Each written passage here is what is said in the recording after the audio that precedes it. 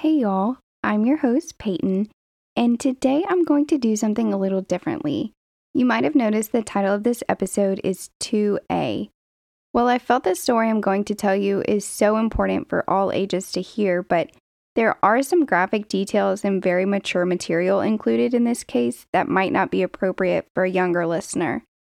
So I've decided to release another episode telling the exact same story, but as if I was relaying it to a 3rd or 4th grade audience. The title of that episode will be 2B.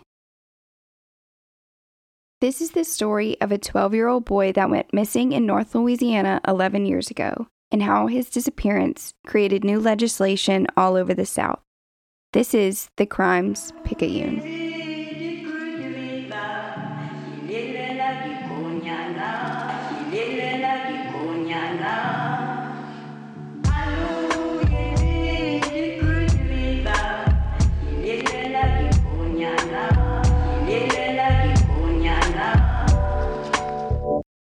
Our story begins in a small town of Stonewall, Louisiana. Stonewall is only about a 20-minute drive south of Shreveport, and it sits at the northern part of DeSoto Parish and is very tiny population-wise, sitting at less than 2,000 people at the time of our story. March 29th, 2010, Justin Bloxom was staying the night at his best friend Dustin's house. It was a Monday night, but the boys were out on spring break, so Justin's mom dropped him off around 6 p.m. It was a normal night. The boys played video games, they hung out, and went to Dustin's room around 9:30 or 10 to watch TV because Dustin was getting tired, but Justin stayed up and was playing on his phone. Justin was born May 29th, 1997 to his parents Amy and Kevin. He was the second of 4 boys. Justin's story was featured on an episode of Web of Lies where his mom said he loved to skateboard and he played football for his middle school's team. His girlfriend at the time described him as just being so goofy and kind and how easy he was to talk to, and they would text all the time. Justin was attached to his phone, to say the least. His mom said he was averaging about 2,000 texts per month, which breaks down to about 70 messages per day. The family had recently had an issue with Justin regarding social media. His dad, Kevin, found out that Justin had a MySpace account even though they had both told him that he was too young for one. So Kevin reached out to his mom, Amy. They were separated at the time but still remained in close contact for their boys, and she addressed the account with Justin.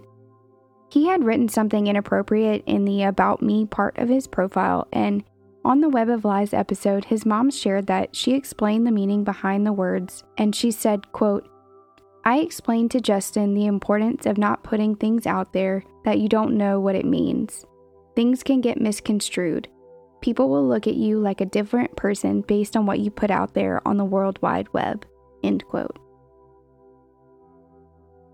Dustin woke up around 9 the next morning and saw that Justin wasn't there. He looked around his house, called his name, and started getting concerned.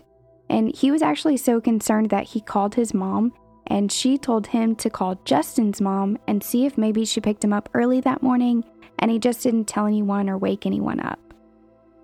Dustin went over to Justin's house with his bag, thinking he might have forgotten it, and gave it to Justin's brother, Tyler, who was equally as confused. Tyler called his mom and asked if maybe she picked him up that morning, and she was like, "No, Justin stayed the night at Dustin's house." That's when Tyler explains that they can't find him.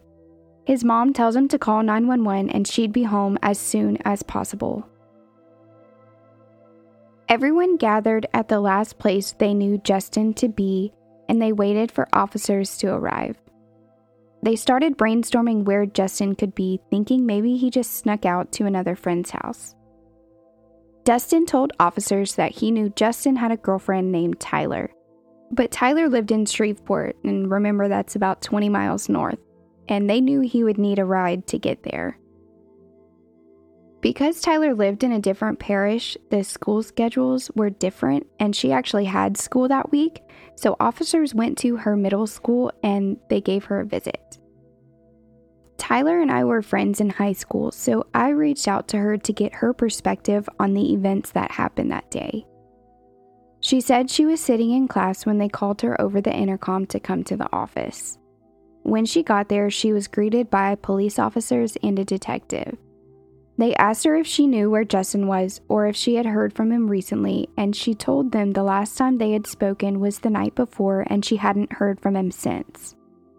Tyler had no idea Justin was missing until the officers told her right before asking her to return to class. When she got back to class, she checked her phone and saw that Justin's mom and brother had both tried to reach her, but because she was in class, she hadn't seen their attempts. Back at Dustin's home, some boys that were standing around the neighborhood said they overheard a neighbor named Charlie Pate talking about having seen a taxi cab around 2 that morning. Charlie was a teacher that was up working late, and when he looked out the window, he said he could see a taxi but couldn't see who was in it, but could see that the company name was Action Taxis. At the time, the taxis were this bright Kelly green with yellow lettering down the sides, and they would have been easy to recognize even in the dark. Detectives received a printout of the messages that were going to and from Justin's phone. They saw that he and Tyler had texted until about 9:30, but noticed that a different number started messaging him around 11 and consistently continued until 3 a.m. And when I say consistently, I mean like every minute or two they would exchange messages. According to the Web of Lies episode, the messages started out like a normal conversation. Justin didn't have the number saved, so he was trying to figure out who this number was texting him, and the conversation gradually became more sexual until it was entirely sexual. At one point, the number sent pictures to Justin that were so graphic in nature that he said, "You know, I'm only 12 years old." Justin's mom, Amy, talks about how she felt when she learned what the messages to Justin's phone said.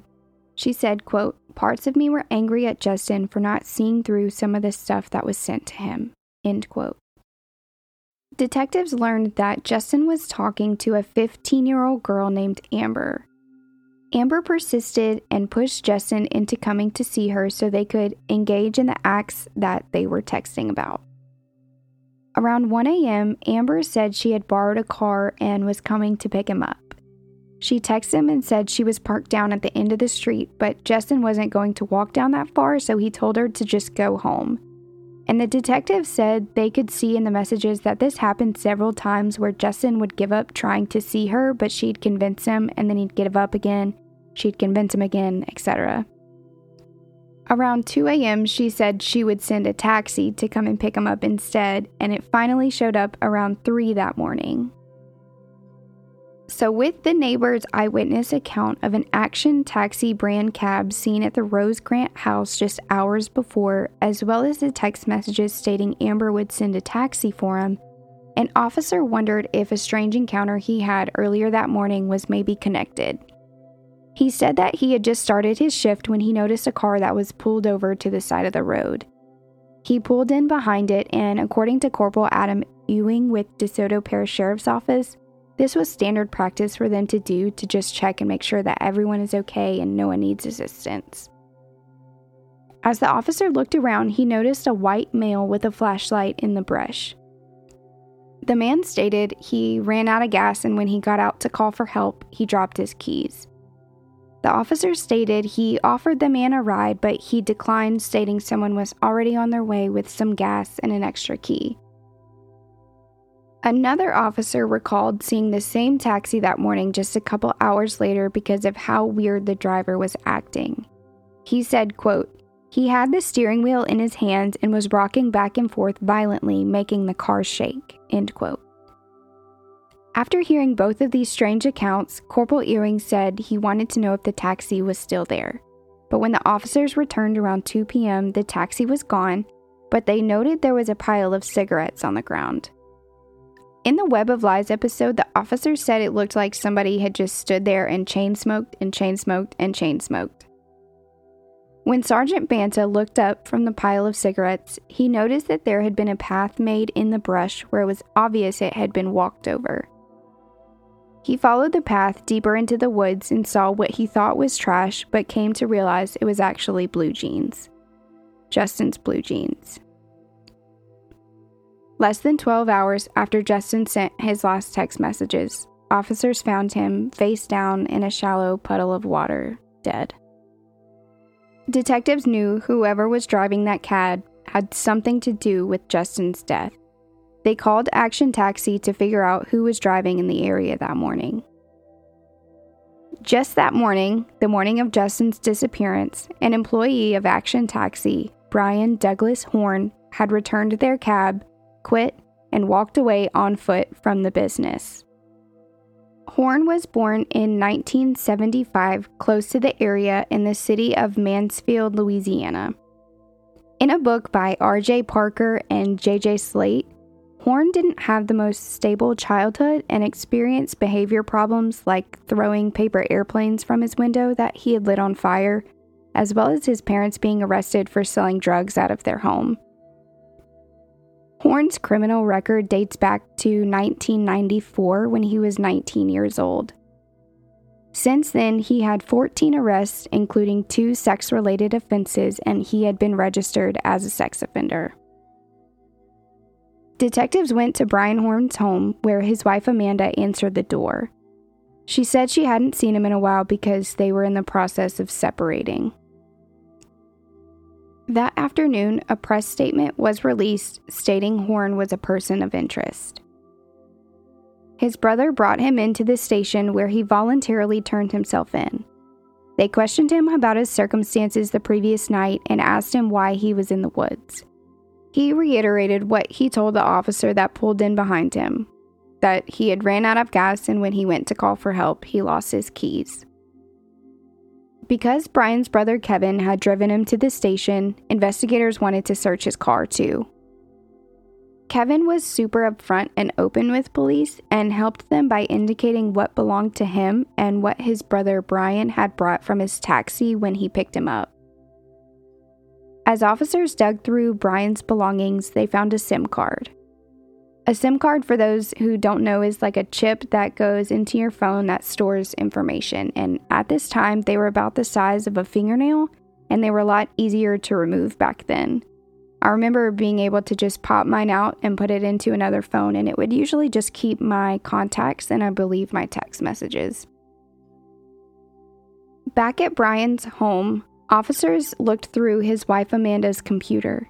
They found that she had lots of searches on sites like Craigslist for ads looking for sexual partners.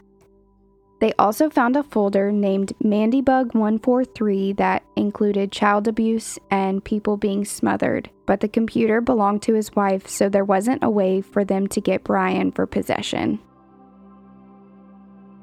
Officers knew Brian Horn had something to do with Justin's murder, but they didn't have anything to tie him directly. It was all circumstantial at this point, until during their search of the wood where Justin's body was found. Underneath a shoe belonging to Justin was the key to Brian Horn's taxi. When officers confronted him with this information, Horn requested a lawyer. Now that they had Brian, they wanted to search for Amber because Amber had been the last person to talk to Justin. But officers unknowingly already had her.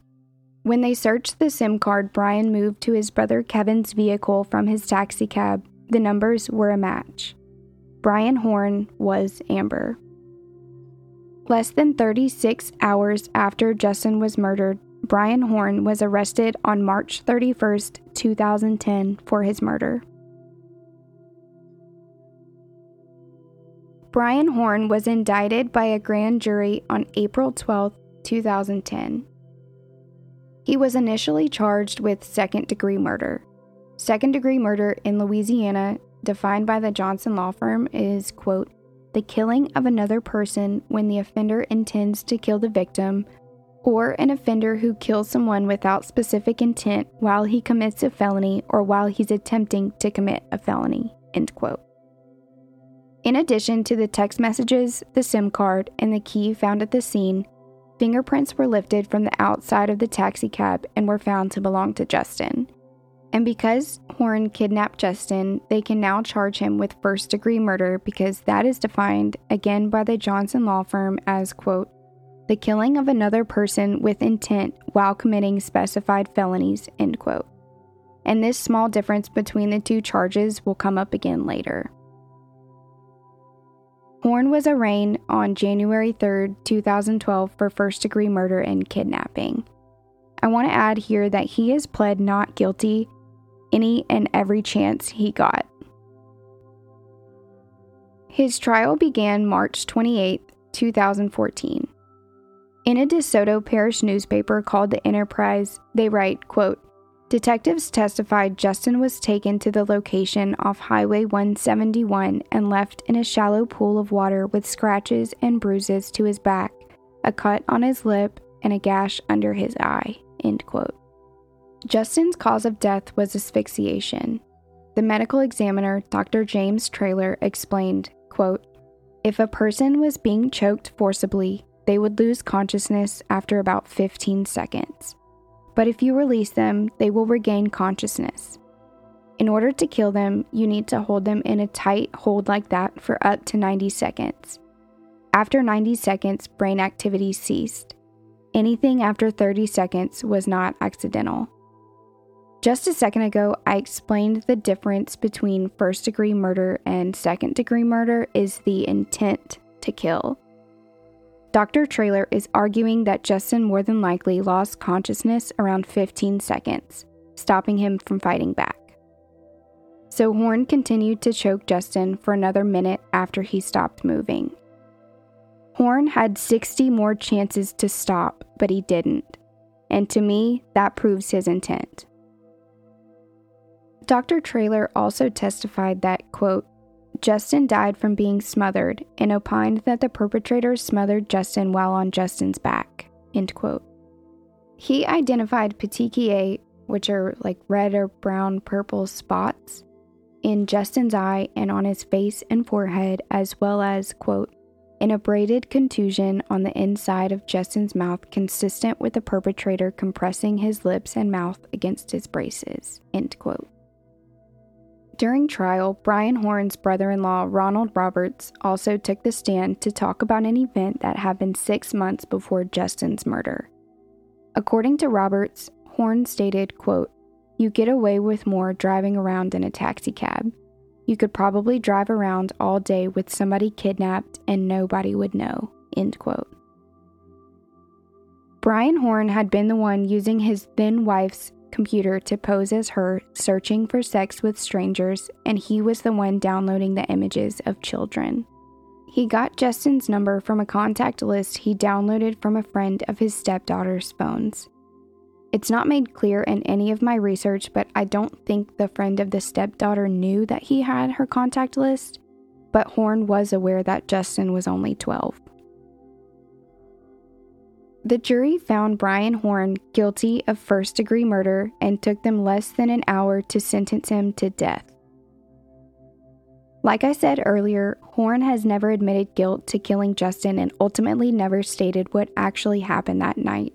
But authorities believe that the cab ran out of gas in the spot Horn was spotted by several officers later that day, and Justin sent Amber a text saying the cab died.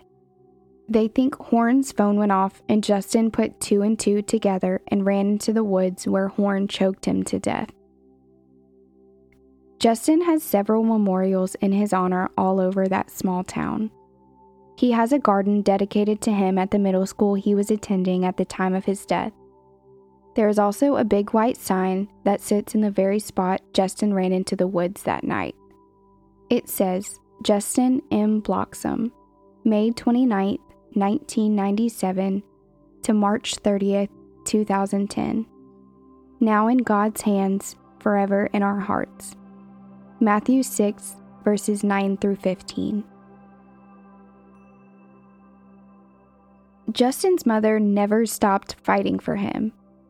In May of 2010, Amy Bloxom filed a wrongful death suit against the owner of the cab company that hired Brian Horn. The owner knew Horn was a registered sex offender and hired him anyway. Within 10 days of hiring Horn, Justin was dead. Justin's mom didn't stop there, though. According to the Justice for Justin Bloxom Facebook page, now in Louisiana, Texas, and Oklahoma, quote, Justin's law will prohibit a person registered as a sex offender who committed a sexually violent offense on a child under the age of 13 from employment in certain fields, such as a taxicab or limousine driver. Earlier, I briefly mentioned Brian Horn's criminal record in that he had been arrested 14 times from 1994 until 2010. I don't have access to all of the arrests, but here's a breakdown of what I do have access to. In 1994, he was arrested for the unauthorized use of an access card and forgery. He was given a 3-year suspended sentence and placed on parole until 1997. In 1995, he was arrested for indecent behavior with a juvenile, as well as resisting arrest, but the resisting arrest charges were dismissed, and he pled no contest to the charges of indecent behavior. He was found in a vehicle with a girl that was 13, and he got 3 years in prison. In 1997, he was arrested for contributing to the delinquency of juveniles, and that was dismissed. Also in 1997, he was arrested for simple burglary, and that's listed as no disposition, so I'm not sure of the final outcome of that arrest. In 1998, he was arrested for the rape of a 14-year-old girl, possession of marijuana with intent to distribute, illegal possession of stolen things, and escape. So he attempted to flee from the scene, and he was sentenced to 4 years. In 2002, he was arrested again for indecent behavior with a juvenile, and in 2003, he pled guilty to the sexual assault charges from 1998, and he was released from prison in 2007. In September of 2018, the Louisiana Supreme Court overturned Horn's conviction, stating his lawyers infringed upon his Sixth Amendment right to effective counsel. This part gets a little messy, but I'll try to explain the best I can. Horn didn't want to admit to killing Justin during trial, but his defense didn't listen to him and said, quote, I'm not asking you to let him walk the streets. I'm not asking you to find him not guilty, end quote. And he basically told the jury that the state had failed to prove that there was intent, meaning he couldn't be found guilty of first-degree murder, and he thought manslaughter was a better fit. He cited a court case that happened in 2008, McCoy versus Louisiana, where the same exact thing happened to Robert McCoy and his counsel.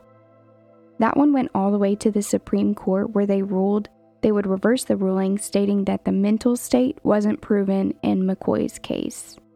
And ultimately, the court granted Brian Horn a retrial. In June of 2019, prosecutors filed another indictment against Horn, but with a slight change to the wording. An article by KTBS3 writes that it still includes the charge of first-degree murder, but this time will be while attempting to carry out a second-degree kidnapping instead of aggravated kidnapping.